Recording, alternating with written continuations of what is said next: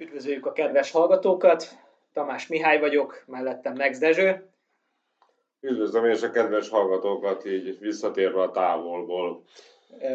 A mai podcastunk, a Vakoldal, most egy kicsit rendhagyó formában jelentkezik, ezúttal kénytelenek vagyunk sajnos nélkülözni állandó moderátorunkat és tettestársunkat, Asbóth Tamást. Ugyanakkor próbálunk most egy kicsit kötetlenebb formában beszélni az elmúlt hét történéseiről, és nem feltétlenül meccsekre végigvenni az eddig történteket. Nos, aki eddig minket hallgatott, az tudja, hogy Dezső most ért vissza egy 3 hetes amerikai körútról, és tartana egy rövidke élménybeszámolót. Nyilván 3 hét történéseit azért nagyon nehéz egy 10-15 percben besűríteni, de most akkor erre megkérnélek, hogy pontosabban melyik városokban voltál, és melyik meccseket nézted meg így az elmúlt néhány hétben? Hát ugye nekem nagy mániámmá vált, hogy a nyaralásomat azt őszülésre teszem le, mert az NFL ugye ősszel van, és nyáron hiába mennék, nem látnék meccseket. Úgyhogy most is szokásom a szíven meglátogattam a távoli Atlanti óceánon túli országot, és kezdtem San Franciscóban, méghozzá a Rams vendégjátékát láttam, ahol még sajnos CJ Beathard volt az irányító, és ezért semmi köze nem volt a mérkőzéshez a San Franciscónak, de azt mindenképpen meg kell említenem, hogy a védelem ott jellemző módon nagyon össze van állva, de elkapók, illetve irányító nélkül nehezen fog menni. Jimmy Garoppolo nem biztos, hogy megoldja majd ezeket a problémákat, de a főedzőnek van tapasztalata, meg spiritusza abban, hogy hogyan hozzon be új játékosokat. Lássuk itt példáként Nick Mullens-t. Azon a mérkőzésen Todd Gurley látványjátékát, valamint Aaron Donald szekháborúját lehetett látni. Mindenki tisztában volt a végeredménnyel. Én annak örülök, hogy hála Istennek sikerült hazahoznom egy Ryan Fostert, mert ezt az egyik kedvenc játékosom.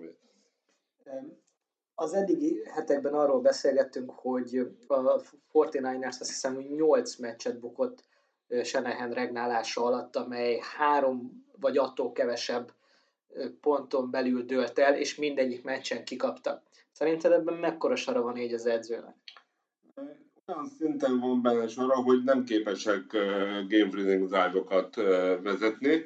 Ez egyértelműen látszik, hogyha a negyedik negyedben nagy, vagy egy társadalmi hátráról fordulnak rá, azt már ők nem képesek behozni, és ezt nem mondanám a védelem hibájának, ez inkább a támadóknak. A támadók, mint hogyha elfáradnának. Fel van építve az a támadó egység, de a játékhívások, illetve maga az elkapójáték sem azon a színvonalon van, ami vissza tudná hozni nekik ezeket a mérkőzéseket.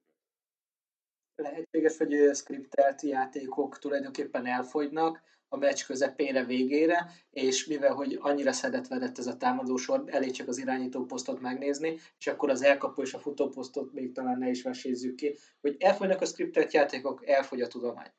Valószínűleg, hogy a skriptelt játék annyiban is elfoghatnak, hogy ez nyílt titok San Franciscóban, hogy Beathard nem képes azokat a játékokat megtanulni se, ami Garoppolónak fejből jönne, tehát ilyen szempontból ő neki még szűkebb tartomány volt, amiből dolgozhatott. Mi volt a következő meccs, amit a Niners Rams után megnéztem? A következő mérkőzésen már New Yorkba került sor, a MetLife Stadiumban először látogattam, azt tudjuk, hogy ott a New York Jets is a hazáját lelte. Az már megint más kérdés, hogy a New York állambeli csapatból New Jersey-ben játszik 2, ugyanis az East Rutherford az New Jersey-ben található, de ezen túlgorva ez egy kimondottan unalmas mérkőzés volt. Nem láttam annak nyomát sem, hogy a Giants ott valamiféle erőt fel tudott volna mutatni, a különben sem unalomból, látszólag unalomból játszó Washington ellen, tehát az első percben is lefújhatták volna azt a mérkőzést. Egy nagy mászni volt, hogy láttam egy 70-80 yardos touchdown Adrian Petersontól élőben, úgyhogy ez már nem valószínű, hogy ezek után valamikor is meg fogom nézni. Ha jól emlékszem, ez volt az a meccs, amit mi fórumozók a Trollfociban és közösen csapatként végig szenvedtünk. természetesen a trónfociba minden kedves hallgatónkat vagy fórumozót szívesen látunk. Nagyon erőteljes a Giants kemény mag, most egy kicsit rájuk a jár a rúd, úgyhogy fel kell készülni rengeteg könnyre. Síró férfiak látványára. Így van. A mérkőzés végén, mert a hangulata minden mérkőzésnek más, tehát más Kaliforniában nézni, más Texasban nézni, illetve más Minneapolisban vagy Minnesotában is. Én a végére az egyik biztonsági emberrel, nem fegyveressel, csak ilyen eligazítóval kerültem beszélgetésbe, mikor már lassan csak ketten maradtunk a mérkőzésen, és ők tehát nem is gondolnak már erre az évre. Tehát, de ugyanez például a San Francisco drukkerekkel beszélve félidőben a cigarettázás közben ők már a jövőt várják. Tehát ez nagyon egyszerűen és láthatóan nagyon egyszerűen lemondanak az adott évekről és a jövő évre tekintenek. Nagyon érdekes egyébként amerikai sportokat nézni, abból a szempontból, hogy még mondjuk a fociban, Premier Ligában, bármilyen más bajnokságban 6.-7. helyet mondjuk egy kis csapat tud értékelni, de érdekes módon az amerikai sportokban rájátszás, vagy semmi. Tehát vagy a legmagasabb draft pick, vagy kerül be a rájátszásba. És hogyha ez tényleg, eddig erről csak hallomásból értesültem, de akkor ugye azt gondolom, hogy ezt most te is meg tudod erősíteni számunkra. Egyébként ez a mentalitás az szerintem a magyarországi NFL drukkerekre is bőven átragadt.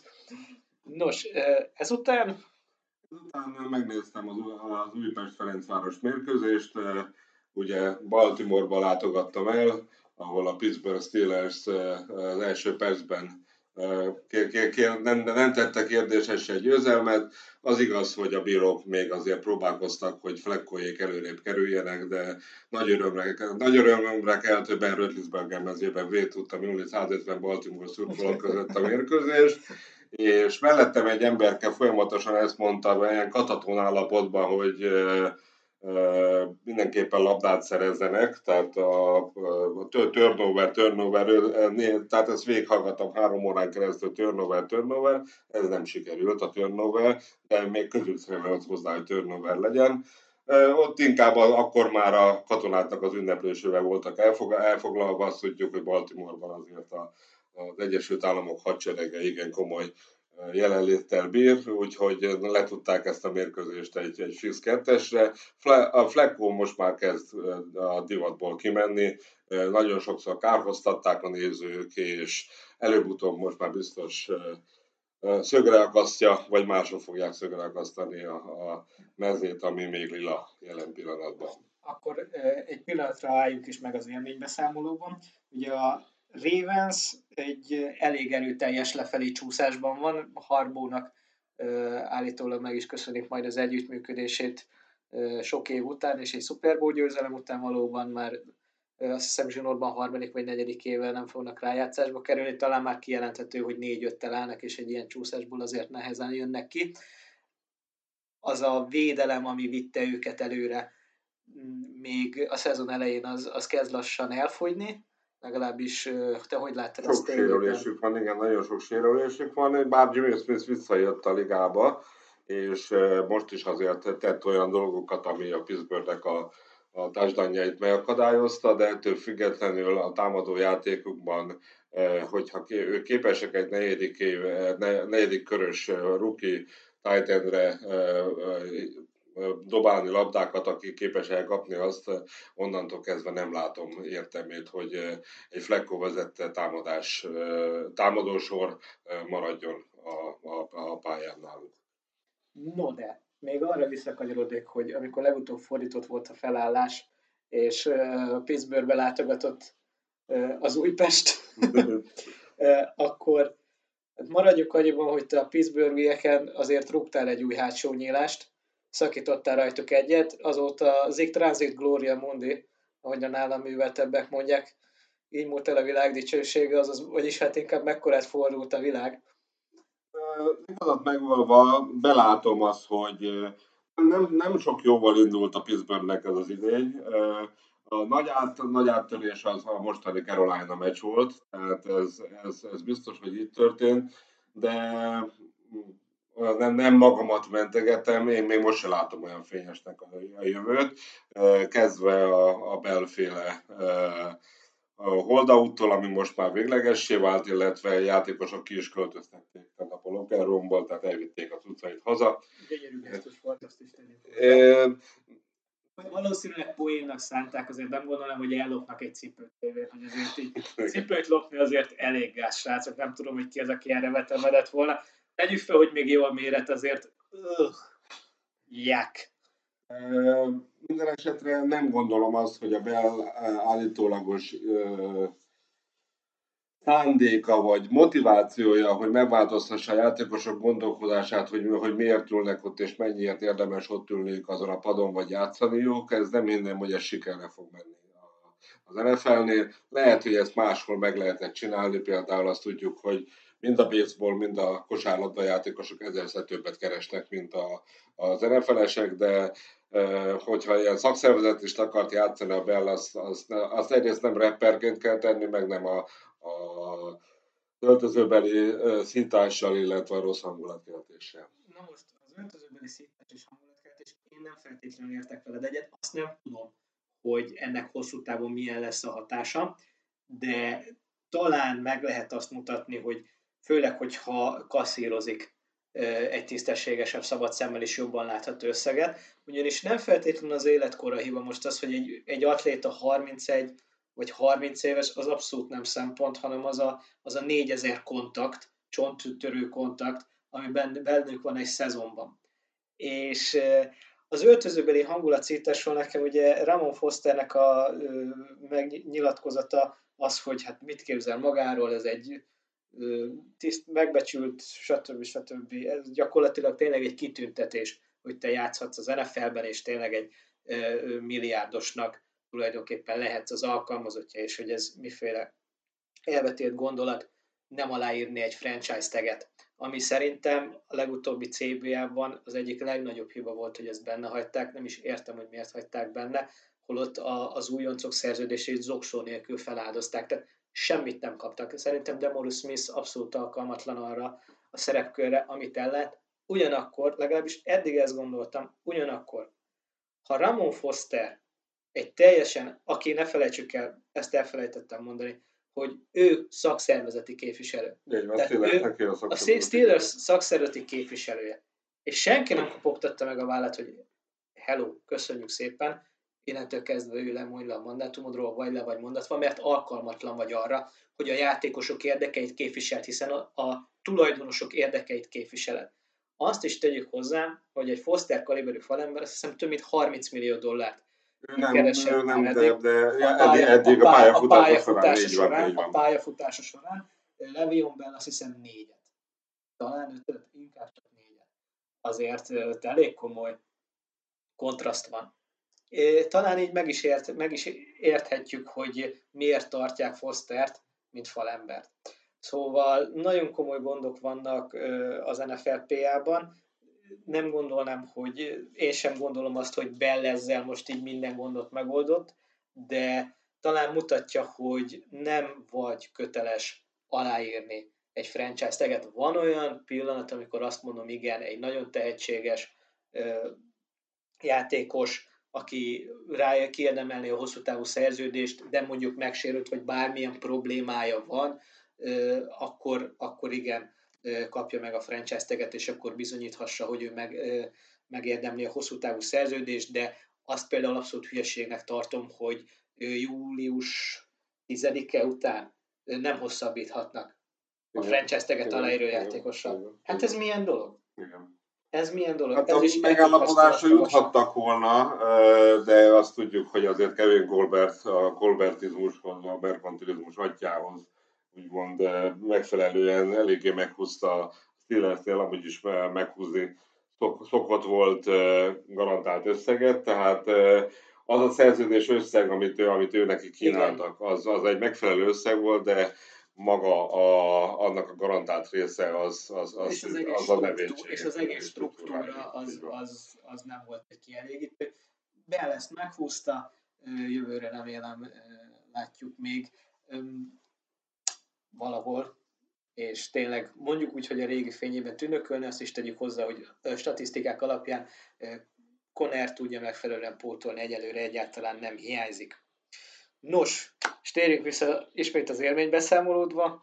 Az élménybeszámolomban én nagyjából azért annyit szeretnék elmondani még, hogy nagy örömömre most volt az MLB döntő is, de ezen túlugorva.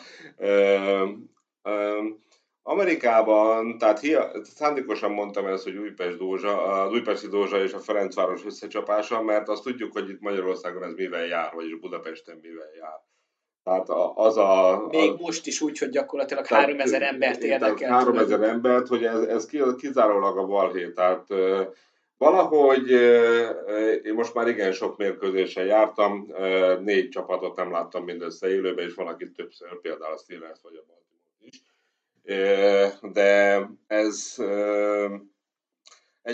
egy ünnep, tehát azt kell tudni a kedves hallgatóknak, hogy Amerikában a szabadságok száma nem olyan, mint Magyarországon, tehát ott 12 nap jut maximum egy évben általában egy átlagembernek, és nekik ez a szabadság, hogy vasárnap el tudnak menni a családdal, és megnéznek valamilyen, és ott az egy családi esemény, tehát én nyugodtan ott tudok ülni Steelers-esként egy Ravens mérkőzésen, senki nem fog bántani, senki nem fog beszólni nekem, stb.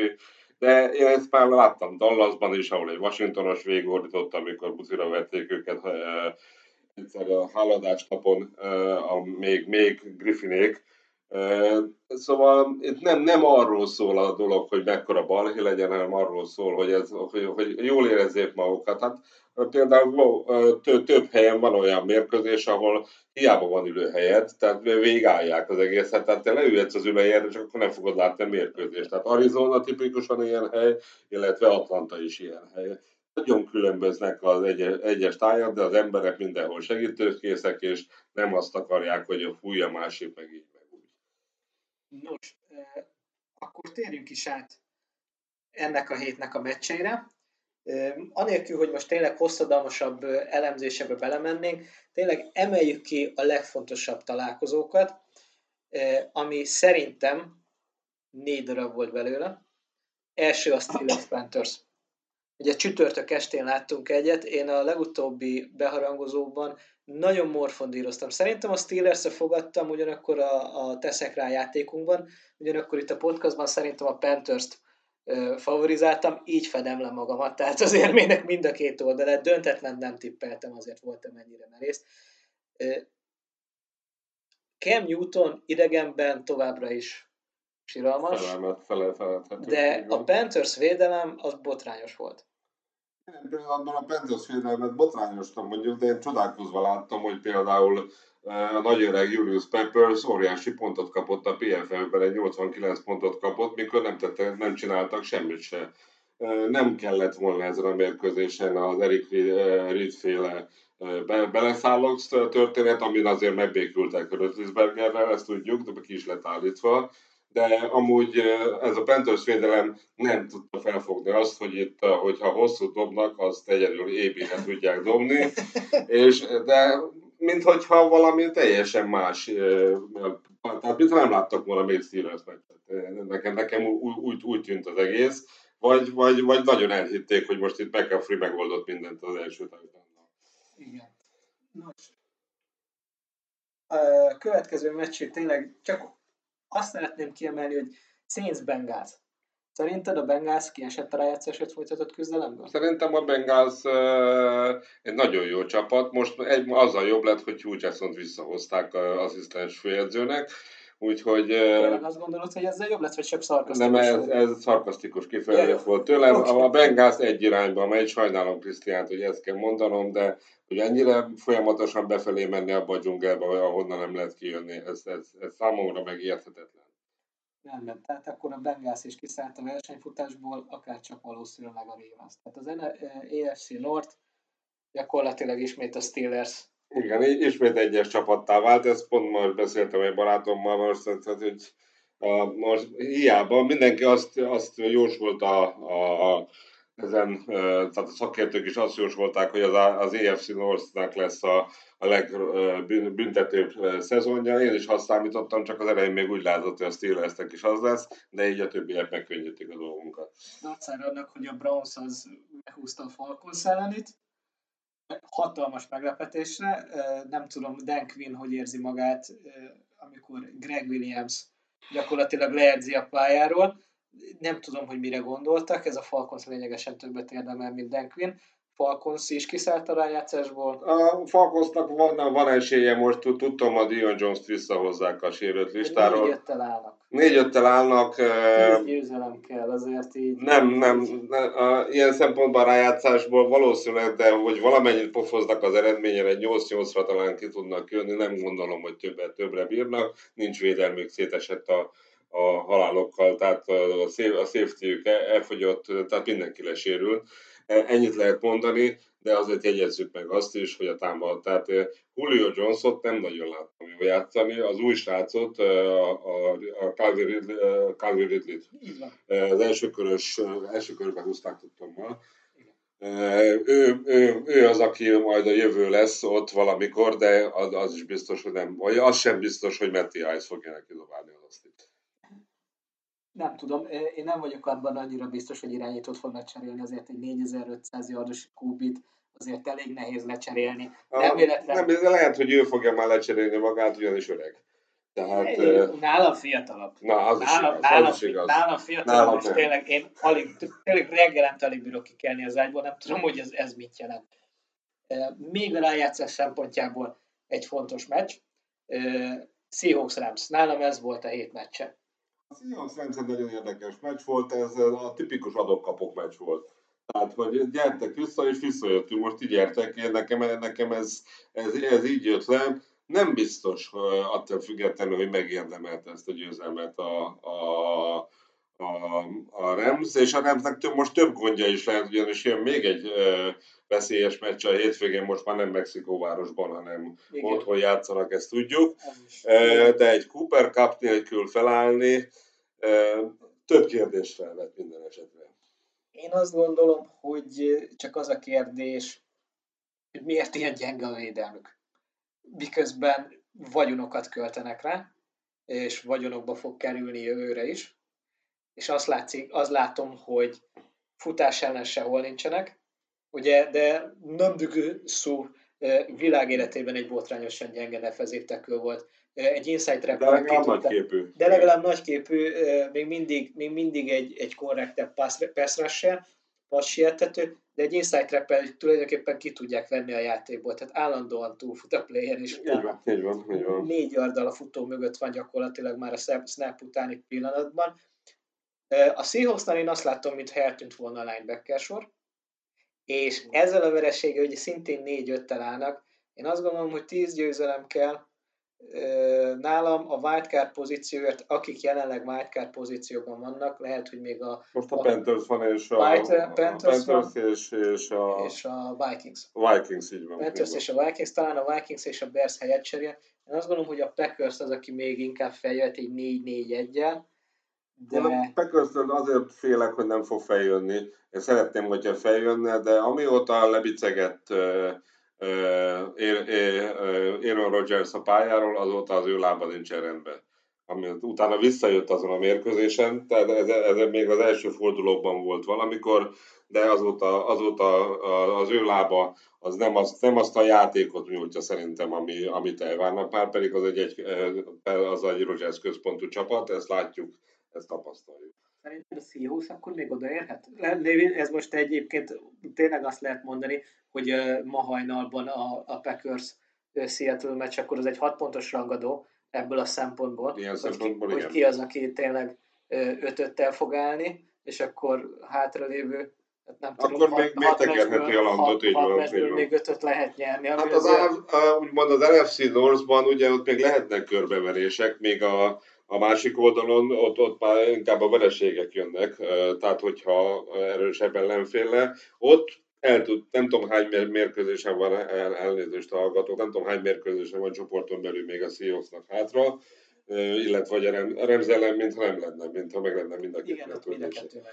Tehát ő ott tud hozni győzelmeket, viszont az NFC Northban ott a körbeverések azok gyakoriak. Most a Bearsnek még lesz 4 csoportban belőle, csak Packersnek szerintem szintén 4 igen. De nem esküszöm meg rá. De ott valóban ott még előfordulhatnak körbeverések, de nekem van egy olyan érzésem, hogy a North fogja idén adni az egyik wildcard pozíciót, ez biztos, és a másik az sanszosan a Panthers. Gyakorlatilag ott már tényleg csak bukni tudnak. Lejátszottak még egy főműsoridős meccset, ugye a Cowboys némi meglepetésre 27-20-ra nyert, sikerült az utolsó drive-ját az Eaglesnek kivédekezniük. Ez az Eagles nem az az Eagles. Nem, érdekes módon.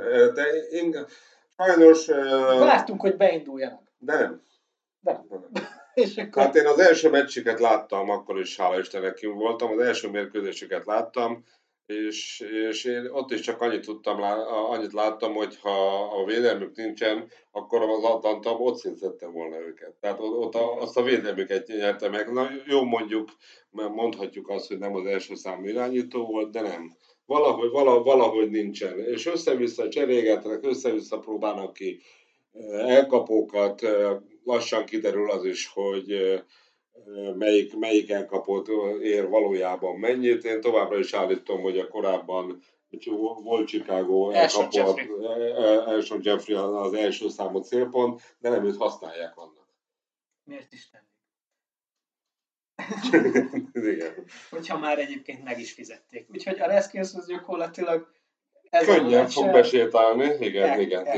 Főleg amíg ilyen jó a védelmük, bár azt lehet mondani, hogy a Buccaneers hatalmas lendülettel rúgta magát, vagy körülbelül 5 alkalommal, úgyhogy ilyen Jackass videóban lehetett tényleg ilyen öntökörrúgásokat látni legutoljára.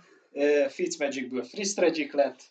De ő ilyen, de ettől függetlenül kezdő fog maradni, tehát én ezt állítom, de mondom, hát ott nincs futó például, tehát abban a csapatban, szóval még ők összehaláztak valahonnan egy Adrian Peterson 800 évesen, ezzel megnyerik a meccseiket, és erről szól az egész Washington, semmi másról. És ez bőven elég. Igen. Annyira nem kiemelt jelentőségű, mert szerintem a Texans be fogja húzni azt a csoportot, de a Titans simán 10-34-re megverte hazai pályán a New Englandet. Ebből szabad a hosszú távú következtetést levonni, azt leszámít, hogy akkor tényleg a Pets idén kénytelen lesz ismét egy ilyen 11-5-ös, 12-4-es mérleggel beérni, és majd úgy besétálni az EFC döntőben. Nem tudom, a Pets nem szokott kikapni novemberben. Akkor. Tehát szeptemberben szokott kikapni a Pets. Úgyhogy én nem tartom annyira veretesnek ezt a Tom Brady irányított támadósort. Hiába érkezett vissza nagy Julian Edelman. Nem pörög ez annyira ez a dolog. Próbálkoznak a mindenhonnan kirúgott és mindenhonnan már különböző kábítószerért elítélt Clevelandi fiúval, Gordonnal. Eddig eredményesen. Eddig eredményesen, de szerintem próbálkoznak. Tehát ez a próbáljuk meg, ha nem, akkor majd lesz valami informatikus nyelven a Try and Error című módszert követik.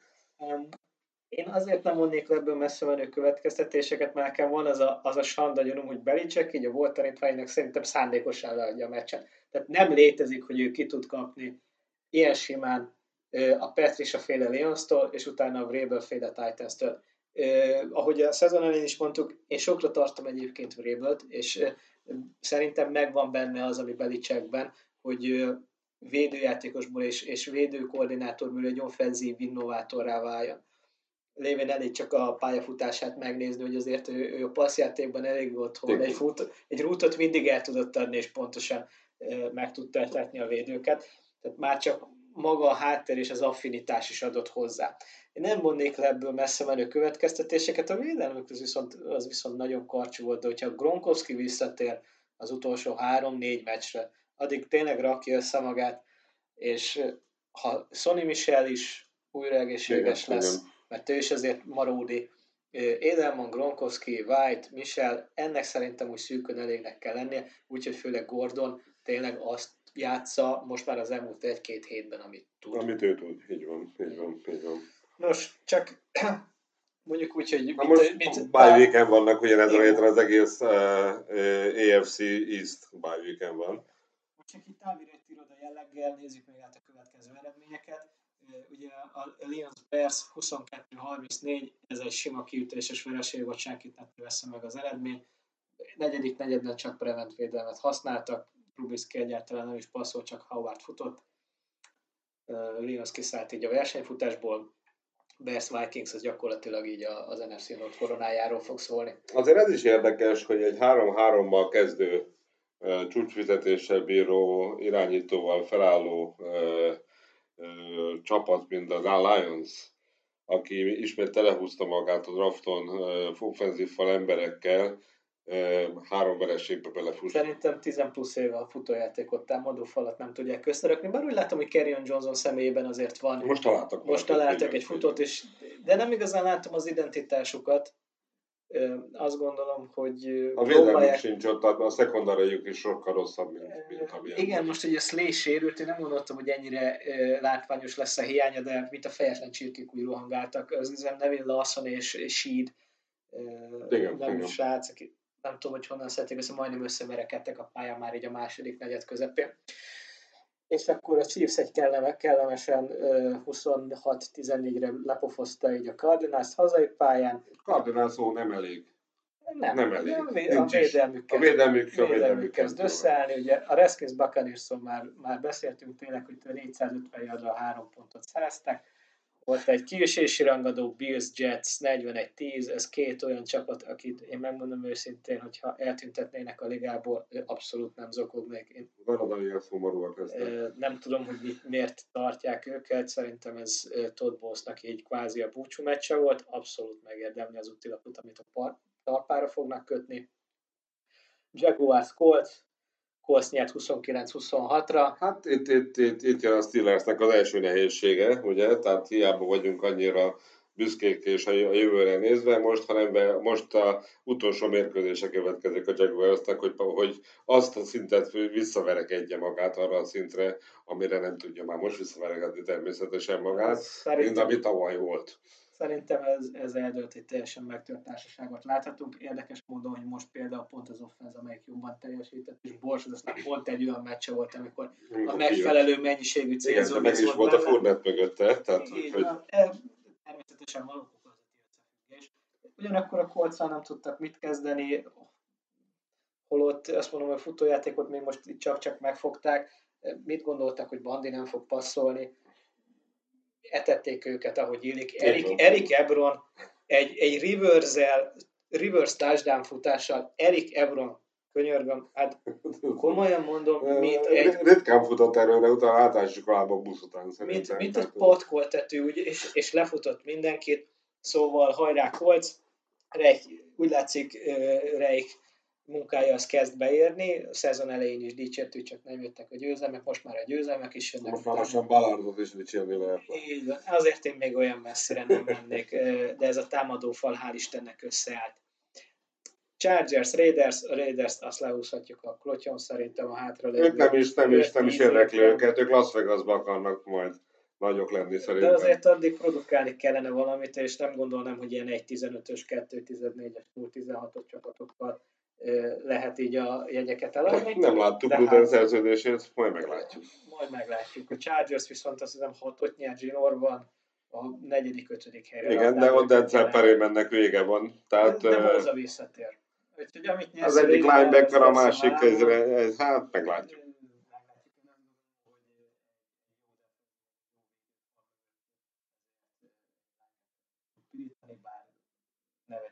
Ne vegyük el Perryman érdemeit. Nagyon jó játszik, és igazán jó szezonja van.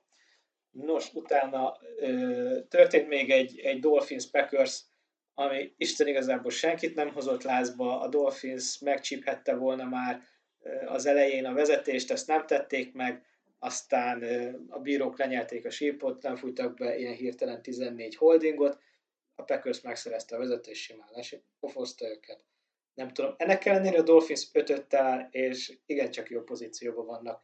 Arra, hogy szabad kártyán bekerüljenek. Ahogy azt látom, én a Dolphinsban Tannehillnek az utolsó évét látjuk, vagy most éppen nem látjuk, most éppen Osweiler próbálkozik helyette, de van egy ugye közeli, nem messze Miami-től lakó nagyon jó barátom is, aki azért foglalkozik többet ezekkel, mivel hát ettől fogva neki Miami drukkernek kell lenni. Már maga az Isten ugye kellett, hogy edze ezt az embert, aztán így is lesérült, úgyhogy szerintem ő neki befellegzett a Dolphinsnak. Hát egy nagyon szép és roppant eredménytelen karriert láttunk, azért azt tegyük hozzá.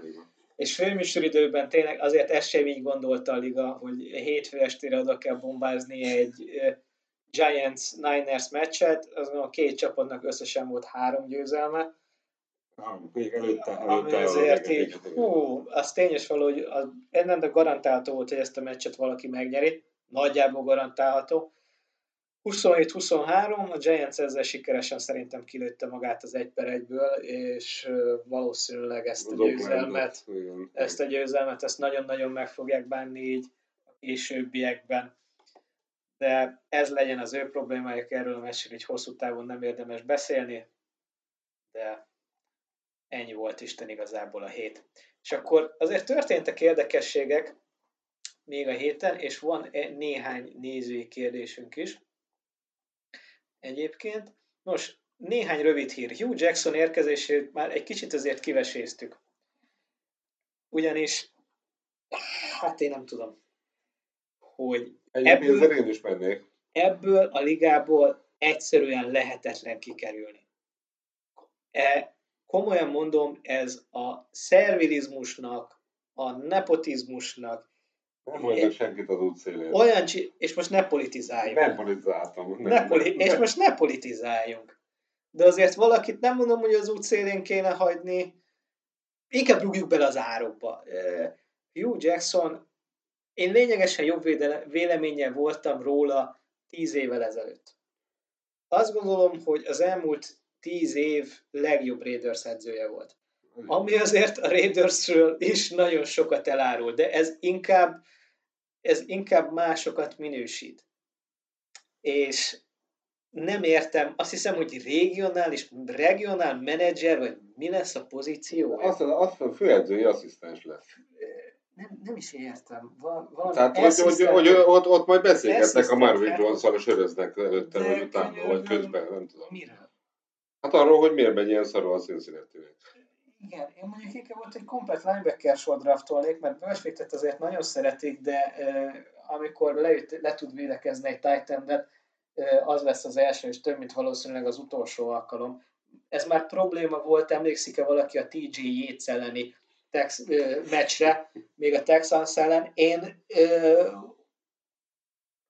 akkora pénzt nyertem rajta, hogy az hihetetlen. Nem tudtam egyébként, hogy TJ Yates fog játszani, és akkor már késő volt. A lóvét felraktam, és így is simán nyertek, mert tudtam, hogy a Kubiak-féle West Coast az konkrétan levédekezhetetlen számukra. Szóval a Hugh Jackson-t ismét fogjuk látni a partvonal mellett, akinek eddig hiányzott, azért tegyük hozzá, hogy a Brownsnak nem nagyon hiányzik, egy meccset már nélküle is tudtak nyerni 2-ből, úgyhogy köszöntük szépen. Nos, következő kérdés, Megyeri Krisztián. Trubisky jó, vagy csak jónak álcázza magát az utóbbi hetekben? És ezzel kapcsolatosan Detroiti mélyrepülés 3-as mérleg után 3 zakó. Trubisky jó. Nem mondom, hogy rossz. Én valahol Trubisky szerintem képes egy olyan teljesítményre, mint amit most például Mayfieldre rá fognak majd később. Tehát szerintem van azon a szinten. Most a Mahomesra most elsőnek Mahomesot mondtam volna. De most nem mondhatom ezzel az átlaggal, amit ő tesz, de hogyha a közeléből vesszük, akkor szerintem Trubisky egy Vencintre eljuthat. Abszolút. Nagyon komoly passzokat meg tud oldani. olyat, amit nem lehet tanítani. Én mindig azt szoktam nézni, hogy a linebacker és a safety közötti 7-12 yardos zónában milyen sikerességgel passzol, és ezt meg tudja oldani Trubisky. Látszik, hogy nagyon új még neki ez a rendszer, de azt gondolom, hogy Matt Nagy nagyon okosan építi fel, és Isten igazából jövőre fogjuk majd látni ezt, hogy ő valóban jó vagy sem. Nagyon komoly hibákat vét még, néha túldob, néha benyelt egy komoly szekket endzone-ban valakit, azt hiszem Bellamit futtából ugyan, de túldobta, de komoly dolgokat csinál, és a statisztikái egy-két mutatót leszámítva top 10-esek. Cam Newtonnál különb statisztikái vannak, ott azt lehet mondani, hogy olyan par excellence első számú elkapója nincs. Mindenkit használ, Robinsont is, Gabrielt is, Cohent is, Burtont is. Van 4-5 olyan játékos, Howardot és Cohent is ide veszem, aki bármelyik meccsen tud hozni 100 yardot és egy touchdown-t. És ez bőven elég, a védelem pedig megteszi a magáit, szerintem attól azért egy kicsit karcsúbbak, mint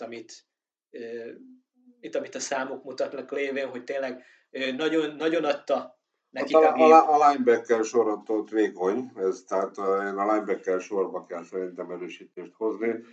Szeretem a Trevatan, nem mondjanak másra, de ettől függetlenül szerintem a védelmi fal az a tökére indul, és a hátsó alakulat is mindig is jó volt, és most is. Most a Vikings elleni lesz az igazán első olyan komoly értékmérő. Lévén nem hiszem, hogy pozitív mérlegű csapatot a Bears idén megvert. Bárhogy is számolok. Több csereirányítóval is találkoztak, elég csak mondjuk a Cardinals féle Bradford-Rosen meccs közbeni cserére visszaemlékezni. Ugye a Miami ellen az egy botrányos vereség volt, arra nincs mentség. Szerintem a Patriots ellen is, hogyha 10 napig játsszák azt a meccset, akkor sem fogják megnyerni. Nem, akkor sem nyerték volna meg. Úgyhogy nehéz most erről nyilatkozni, de szerintem Trubisky irányító lesz ebben a ligában nagyon sokáig. Ez biztos, hogy nem fog elfogyni. És Matt Nagyivel egy jó pár évig együtt lesznek, tehát minimum egy Marvin Lewis, Hugh Jack, Marvin Lewis és Andy Dalton együttműködést el tudok ebben képzelni, vagy egy Tomlin Rötlisbergert. Most már nagyon sokat beszéltem így a Bearsről. Detroiti mélyrepülés, 3-3-as mérleg után 3 zakó. Sérültek, rossz edzők. Sérültek vannak, és az edzői gárdával valószínű, hogy ott egy nagy hiány van. Ez a Patriots vonal, ez szerintem felejtős. Nem, mert Patricia hiába volt valamikor, még támadó feledző volt, úgyhogy mielőtt védelmi koordinátor is lett, vagy védelmet is edzett. Valahogy nagyon, tehát nagyon nincs meg az összhang Stafford és közte, bár tudjuk, hogy a számomra kimondhatatlanul vicces nevű offenzív koordinátor ott van a Jimbo Cotter. Igen. Cotter. De tehát minthogyha 3 különböző ember 3 különböző dolgot szeretne csinálni. Annász, ki az a Van Der Esch? Nos, egy fehér ember, igen. Tehát ő nem az afroamerikai stílus, de hát azért tudjuk, azt hogy... Mondhatom azt, hogy Marinelli megtalálta a saját Brian Urlacherét? Lehet, de azért még messze van, mire ezt kimondjuk. Az biztos, hogy Sean Lee utánpótlását megtalálta. Így van. Ez biztos. Így van, úgyhogy csak itt tovább imádom Rod Marinellit, mint koordinátort. Egy hatalmas figura, hatalmas fazon, mindig tényleg tud egy elfogadható minimumot hozni, legalább ezt a vezetőedzői karrierét, az tényleg egy jótékony homály. De arról ne beszéljünk, és akkor Van Der Esch szerintem így alpró szinten fog játszani jövőre, ha csak tényleg az a sérülése, ami miatt csúszott, az nem fog. Hát valakinek kell már, hogy Soli nem játszik, tehát ő állandóan sérült, most már véglegesen sérültés fog válni szerintem. Nos, érintőlegesen említettük már, Bosa edzésbe állt, mennyit számít a visszatérése a Chargers D-nek, szerintem hatalmas. lökést fogadni, reméljük, hogy 100%-os állapotban van, mivel hogy nem láttuk már egy jó ideje, elfelejtettük, hogy a srác az előző szezon második felében mekkora terror volt, tehát JJ Watt fénykorában. Igen, JJ Watt fénykorában elképesztően tud játszani. Hát körülbelül hozza azt a különbséget, amit én vártam, hogy amíg Jadavion Clowney ott tart, ahol tart, ő mégis följebb van, tehát ez nem, ugye Clowneynak nem sikerült utolérni még Wattot, de Boza lassan le is fogja előzni. Attól függetlenül várjuk még meg, lesz a vége. De hát hogy most minden szó arról szól, úgyis, hogy az öccsen majd hogy lesz, és stb. Tehát az majd a következő draftnak a kérdése lesz. Dez Bryant számára van-e visszatérés? Nincs. Gyorsan kiveséztük. Achilles sérülésből az minimum 1 év felépülés, és 30 plusz évesen, lehet azt mondani, még tényleg nemkor, fiatalember, nálam fiatalabb, de nagyon-nagyon nehezen lehet szerintem egy Achilles sérülésből még mind a mai napig visszatérni, főleg azon a poszton, ami ilyen gyors irányváltoztatásokat igényel. Nem tudom, van-e most így a fejedben olyan skill pozíciós játékos, aki Achilles sérülésből úgy jött, Achilles szakadásból jött úgy vissza, mintha mi sem történt volna? Nem gondolom, hogy wide receiverben, tehát azokban a mozgásokban, amilyen mozgása neki, úgymond az indulásai, illetve a megállásai, illetve a rútjai, amiket ő futott, mert azért azt azért tudjuk, hogy Dez Bryant mindig is a rútjairól volt híres, tehát nem csak a magasságáról, meg az erőszakosságáról. Hát annak idején tudott szeparálódni, de az utóbbi időben már nem nagyon. Igen, ezt is tegyük hozzá, hogy nem feltétlenül a sérülése az, ami hátráltató tényező, hanem tegyük azt hozzá, hogy a 9. hétig, 10. hétig ő nem kellett senkinek. Így van. Hát egyrészt nem kellett bennem, mert sokat kért, ezt sokat tudjuk. Is kért, nem is akar. Igen, de azért valahogy mégsem volt munkája. Mi veterán minimummal sem hozta vissza senki. Hogy azt gondolom, hogy 2-3 milliót volt tényleg. Nagyon rossz játékosok keresnek azért elég sokat, hogy nem kapkodott utána senki, szerintünk neki ugye ennyi volt, de hát ne legyen igazunk. És hát ugye New Orleansban azt nyilatkozzák, hogy jövőre várják nagy szeretettel, de hát van már a tavalyi azt jövőre pedig ezt fogják mondani. És a kedvenc kérdésem. Nathan Peterman csodálatos pályafutása, aki nem látta Nathan Petermant játszani, mint a Haley üstökös. 30 évente egy. Hogy amikor 5 passz alatt dobott, azt hiszem 1 interception-t, javult a passer ratingje. A szavakban nem lehet önteni azt a teljesítményt, amit ő le tud tenni. Amit ő hétről hétre konzisztensen a pályára tett, és azért itt megkérdezném a tisztelt sportást, hogy mi az, amit benne láttak, és Tyrod Taylorban nem. Azért tudjuk, hogy 5.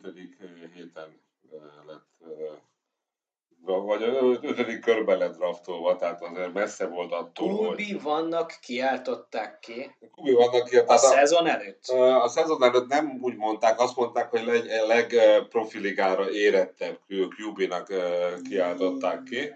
Sokkal jobb. Igen. Akkor már ez sokkal jobb. Most már sokkal jobb. Ettől függetlenül én is a mi játékunkba kihúztam, tehát én továbbra is örülök, hogy a birtokában vagyok. Úgyhogy nem árt, hogyha van mellette más is, de mindahogy van is, de ettől függetlenül én azt mondom, hogy lehet őt szidni, persze, meg a legminuszasabb. Az ember nem szidja, félreértés ne esik. Ha valaki ezekkel a képességekkel eljut erre a szintre, én azt gondolom, hogy előttem sincs lehetetlen. Engem inspirál. Na, látod, akkor van valami plusz. Határozottan inspirál. Azért, hogyha megnézzük azt a híres Chargers meccset, azért abból könnyen észrevehetjük, hogy az elkapói sem voltak a csúcsán annak a dolognak, amit kellett volna letenni az első mérkőzés kezdésén. Aki azt gondolja, hogy Kelvin Benjamin majd megmenti a labdáit, azt szerintem az most ébredjen fel. Ja, igen. Nos, ennyit Nathan Petermanról, most villámgyorsan kitekintünk így az előttünk álló játékhétre. mert már ma hajnalban kezdünk. Green Bay, Seattle. Itt azonos mérlegű csapat, egy döntetlen választja el őket az azonos mérlegtől, mind a kettő mínuszos idézőjelben. Seattle-ben lesz, fúj a szél. Seattle-ben lesz, fúj a szél, nyilván Wisconsinban nem szokott fújni, bánya-kánya. Nem gondolom azt, hogy egyszerű mérkőzés lenne, kevés pontos meccs lesz. Aki itt kikap, ez egyértelmű. Most már olyan hét van, az előző hét is eléggé tottógyilkos volt, szerintem ez sem lesz kő. Ezért ez is nagyon sok megtippelhetetlen meccs lesz. Aki még nem tippelt, akkor az a Teszek rá játékunkban egész nyugodtan megteheti. Továbbra is. Várjuk. Még rengeteg ideje van. Így van. Ugye ne felejtsétek, hogy nem csak az összesítés, de a legjobbakat is díjazunk. A hetente díjakat, így van. Aki igazából a legkevesebb tippből a legtöbb pontot összeszedni. És hogyha nagy Isten valaki minden meccset eltalál azon a héten, ugye az lesz az aktuális mesterlövészét is, majd azért várjuk némi meglepetéssel. Dallas Atlanta, itt is el lehet mondani, aki az kihullott a rájátszásból. Szerintem ezt a Falcons behúzza, nem bízok a Dallasban egyáltalán. Vanderesben nem bízom. És akkor mondom, mintha Falconsban bíznék. Én szerintem magára talált most már mindezeke, meg Vanderest is dicsértük. Én nem tartom a Dallasnak egy elvetendő mérkőzésének ezt a dolgot. Van esélyük abszolút, szóval sem mondtam, hogy nincs esély. Cincinnati, Baltimore. Ez nekünk a legjobb meccs. Ez abszolút. Tehát a Steelers neked a legjobb. Itt is elmondható, aki kikap, búcsúzik. Úgyhogy... De a Ravens még... De jobb lenne, hogy a Cincinnati kapnak. Igen, a Ravens az még eljátszhatja azt, hogy most mindenkit elgácsol, aki az útjába szokása. Mi már eljátszottuk velük a meccseket. Hála Istennek. Nos, Detroit, Carolina. Ez szomorú meccs lesz, és figyeld meg, hogy most fognak ilyenni a Detroit. Azt gondolod? Nem tudom miért gondolom ezt. De nem úgy néz ki, persze, nem úgy néz ki. Abszolút nem, benne van a feltámadás, nem gondoltam volna, hogy se a Packers, se a Patriots-ot megverik, de mentálisan összehullottak, és a Panthers azért ez nagyon felszívja magát majd erre a meccsre. Stadionban fognak játszani, Domban, szóval... Ilyen szempontból nincs hideg. Ez előny lesz. Csoportrangadó, Tennessee, Indianapolis. Nem hittem volna, hogy akkor hogy most még ott lesznek. Igen. Hát a Jacksonville-t meg kellett venni ehhez. Azt kénytelenek voltak, meg is tették. Hát kérem szépen. Meccsben vannak, 10-6 ebből már nem lesz, azért azt tegyük hozzá. Egy 9 héttel még azért a súranó pályán beeshetnek. Nehéz azzal. Nehéz. De ahol mondjuk így egy Dolphins még él. Hát egy biztos hely van a Chargers-ét, tehát a Chargers-et nehéz lett behozni. Tehát egy bye week hely van, vagyis egy wildcard hely van elnézést. De minden esetre megy érte mind a Titans, mind a Colts, nyilván a Colts van lényegesen nehezebb helyzetben. Tampa Giants, köszöntük szépen, ez szerintem említése sem érdemes. Tehát, Ted Monkentől, azt el is felejtettük megfáznak a tampaiak. Azt el is felejtettük mondani, hogy Dirk Kotter Ted Monkentől átvette a hívásokat, és akkor azért sikerült is egy 3 pontot 450 yardból kihozni. Nem feltétlenül az ő hibája volt az, hogy mondjuk nem tudnak snappelni. Milyen kottásra fog sokáig a világbajnoki góliumban állni? Megint egy ilyen 5-6 edzőtől így elbúcsúzunk. Ja, azt elfelejtettem meg az élménybeszámolói, ezt nem is tudod még mondani. Az élménybeszámolói, hogy az utam során elmentem az FSU mellett is, tehát a South University of Florida mellett, ahonnan James Winston is kikerült. Az a Florida State. De a Florida State University, igen. Bocsánat, elnézést kérem. FSU azt jól mondta, csak Florida State. Igen, tehát a Florida State, és sikerült, és onnan, utána végig is néztem, hogy mekkora nevek jöttek, és a Tampával kapcsolatban. Ez Tampában van. Akkor ezért hoztak el, és srácot mondjuk valószínűleg alig bánták meg. Nem tudom, hogy most fog egyáltalán kezdeni. De mondjuk a CB-kkel nagyon ellátták tehát a Patrick Petersontól kezdve nagyon sok CB kikerült. Nos, Houston, Washington, kérlek. interkonferenciális rangadó, nem tudom, van ilyen szó, amit most itt valamely vagy az AFC csapatok körülnek, vagy az NFC csapatok fognak körülni, ugyanis hogyha valamelyik kikap, az azoknak lesz jó, mert... Szerintem a Texans ezt most behozza. Ilyen meglepetés szinten. Hát, hogyha úgy nézzük, hogy egyszer ha jó a futás, vagy ha nem jó a futás, ez alapján én nekem a Houstonnal az a bajom, bár szeret továbbra is sokakkal ellentétben imádom az irányítójukat, hogy nincs kialakult futójátékuk, nem sikerült ezzel a Donta Foreman gyerekkel meghúzni a tutit, és én továbbra sem Alfred Bookban akarok megoldást látni. Senki nem lát benne megoldást. Én legalábbis biztosan nem. Na hát itt lesz az igazi Jacksonville Jaguars, Pittsburgh Steelers, egy visszavágó, szerintem egy mentálisan szétesett Jacksonville, és azt gondolom, hogy ezt a kellemes tüskét most így ki akarják húzni így a körbük alól, és agyon fogják verni a Jaguars-t. Idegenben, melegben meglátjuk. Nem tudom, visszaemlékszel el még a podcast, az egyik első vagy második podcastünkre, amikor azt mondtam, hogy tök jó, nekem nagyon szép ez a Jaguars, pofáznak és nagyképűek, de nagyon magasról lehet nagyon nagyot esni. Én azért gondolom, hogy most simán kikapnak, mert tényleg ők most egy hatalmas zuhanásban vannak. Hát ugye Bujé se játszik. És ezért ez még kérdéses számomra, hogy ennek a zuhanásnak elérték-e már így az alját. Szakadékalját elérték-e? Szerintem még nem. Ezután a hét után fogják azt. Ezzel ők befejezték akkor a további küzdelmeket. Nos, ez olyan meccs, amiről következőről nem is érdemes beszélni. Az Oakland Raiders játszik az Arizona Cardinals-szal. Ezt sem így tervezte az NFL, amikor ezt kvázi főműsoridőben rakta be. Délután 4 órára talán a Cardinals behúzza, de ha nem, senkit se érdekel. Jó a Cardinals védelem. Szerintem ezt most megoldják. És jön az érdekes meccs. Ugye köztünk nagyon sok Denver Drucker van, és most megmutathatják Riverséknek, hogy hol terem a 20 000 fő stadionban. Igen, és egy 20 000 fő stadiont nem megtölteni, azért Ispanost is megkérdezném, hogy éppenséggel mit gondol. El tudom mondani neked, ugyanis Los Angeles ismerősökkel is beszéltem, hogy ez miért így van. No. Ez azért van így, mert annyira abnormálisak és fogalmatlanok az üzlethez, hogy ők megpróbálnak $80 elkérni egy parkolóért. Hát azért nem a 20 000 miatt nem mennek el, hanem azért, mert $80 nem fizetnek el a $150 jegy mellé. Bájos. De tömegközlekedés természetesen nem létezik. De szeretnek. Hát azért Los Angeles nem kis hely. Tehát ez úgy igaz. Kicsit valamivel nagyobb, mint Jászjákóhalma, de ettől függetlenül, szóval mondom, tehát az üzletpolitikájuk valahol nem a csúcs felé megy.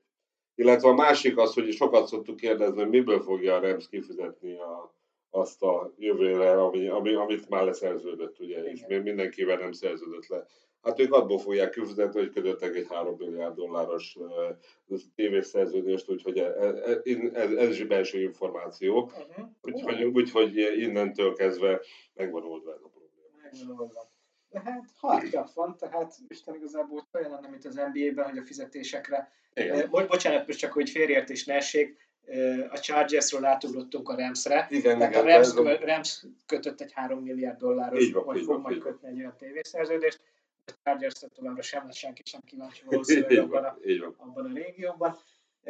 De valószínűleg pont ezt a meccset fogják kihagyni. Szerintem a Chargers jó játszik, én nagyon szeretem idén a játék. Igazából mindig érdekes meccseket hoznak. A támadósoruk számomra ilyen, tehát ugye, ez amiben bele lehet szeretni ebbe a támadást. Az, hogy lehet ilyen balfaszul ilyen jó passzolni, amit elnézést a ronda kifejezésért. Tehát ahogy dob Philip Rivers, én kirúgnám a kis labdahajítás során alsó tiltakozatba. Az a lényeg, hogy talán. Philadelphia, New Orleans, a Saintsnél, a New Orleansnál szerintem jelenleg komplettebb és kerekebb csapat nincs a ligában. Ez így van. Egyszerűen, amit vártunk tőlük, azt messze túlszárnyalják. Az első meccses, az általam is látott, időben látott Fitzmagic parádé után folyamatosan nyerni, és ezt a mérkőzést is folyamatosan tovább. 8-1-jel állnak, és most lesz 9-1. Tehát, lesz 9-1? Igen. Okay.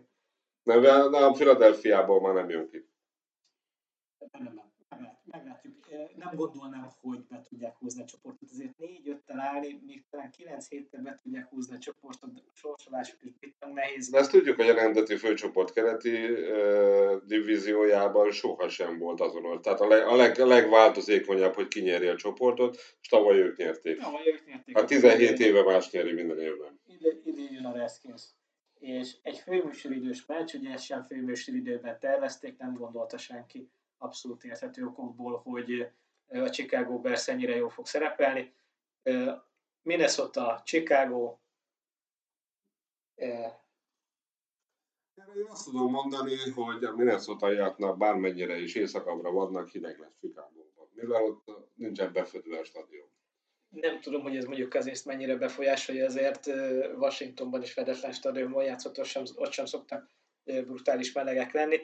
Nem gondolnám, hogy az időjárás az, ami dönteni fog. Inkább azt hiszem, hogy mivel hogy nagyon szeretik ezt a rövid passzos játékot, és utána elkapás után rengeteg yardot hoznak, hogy mennyire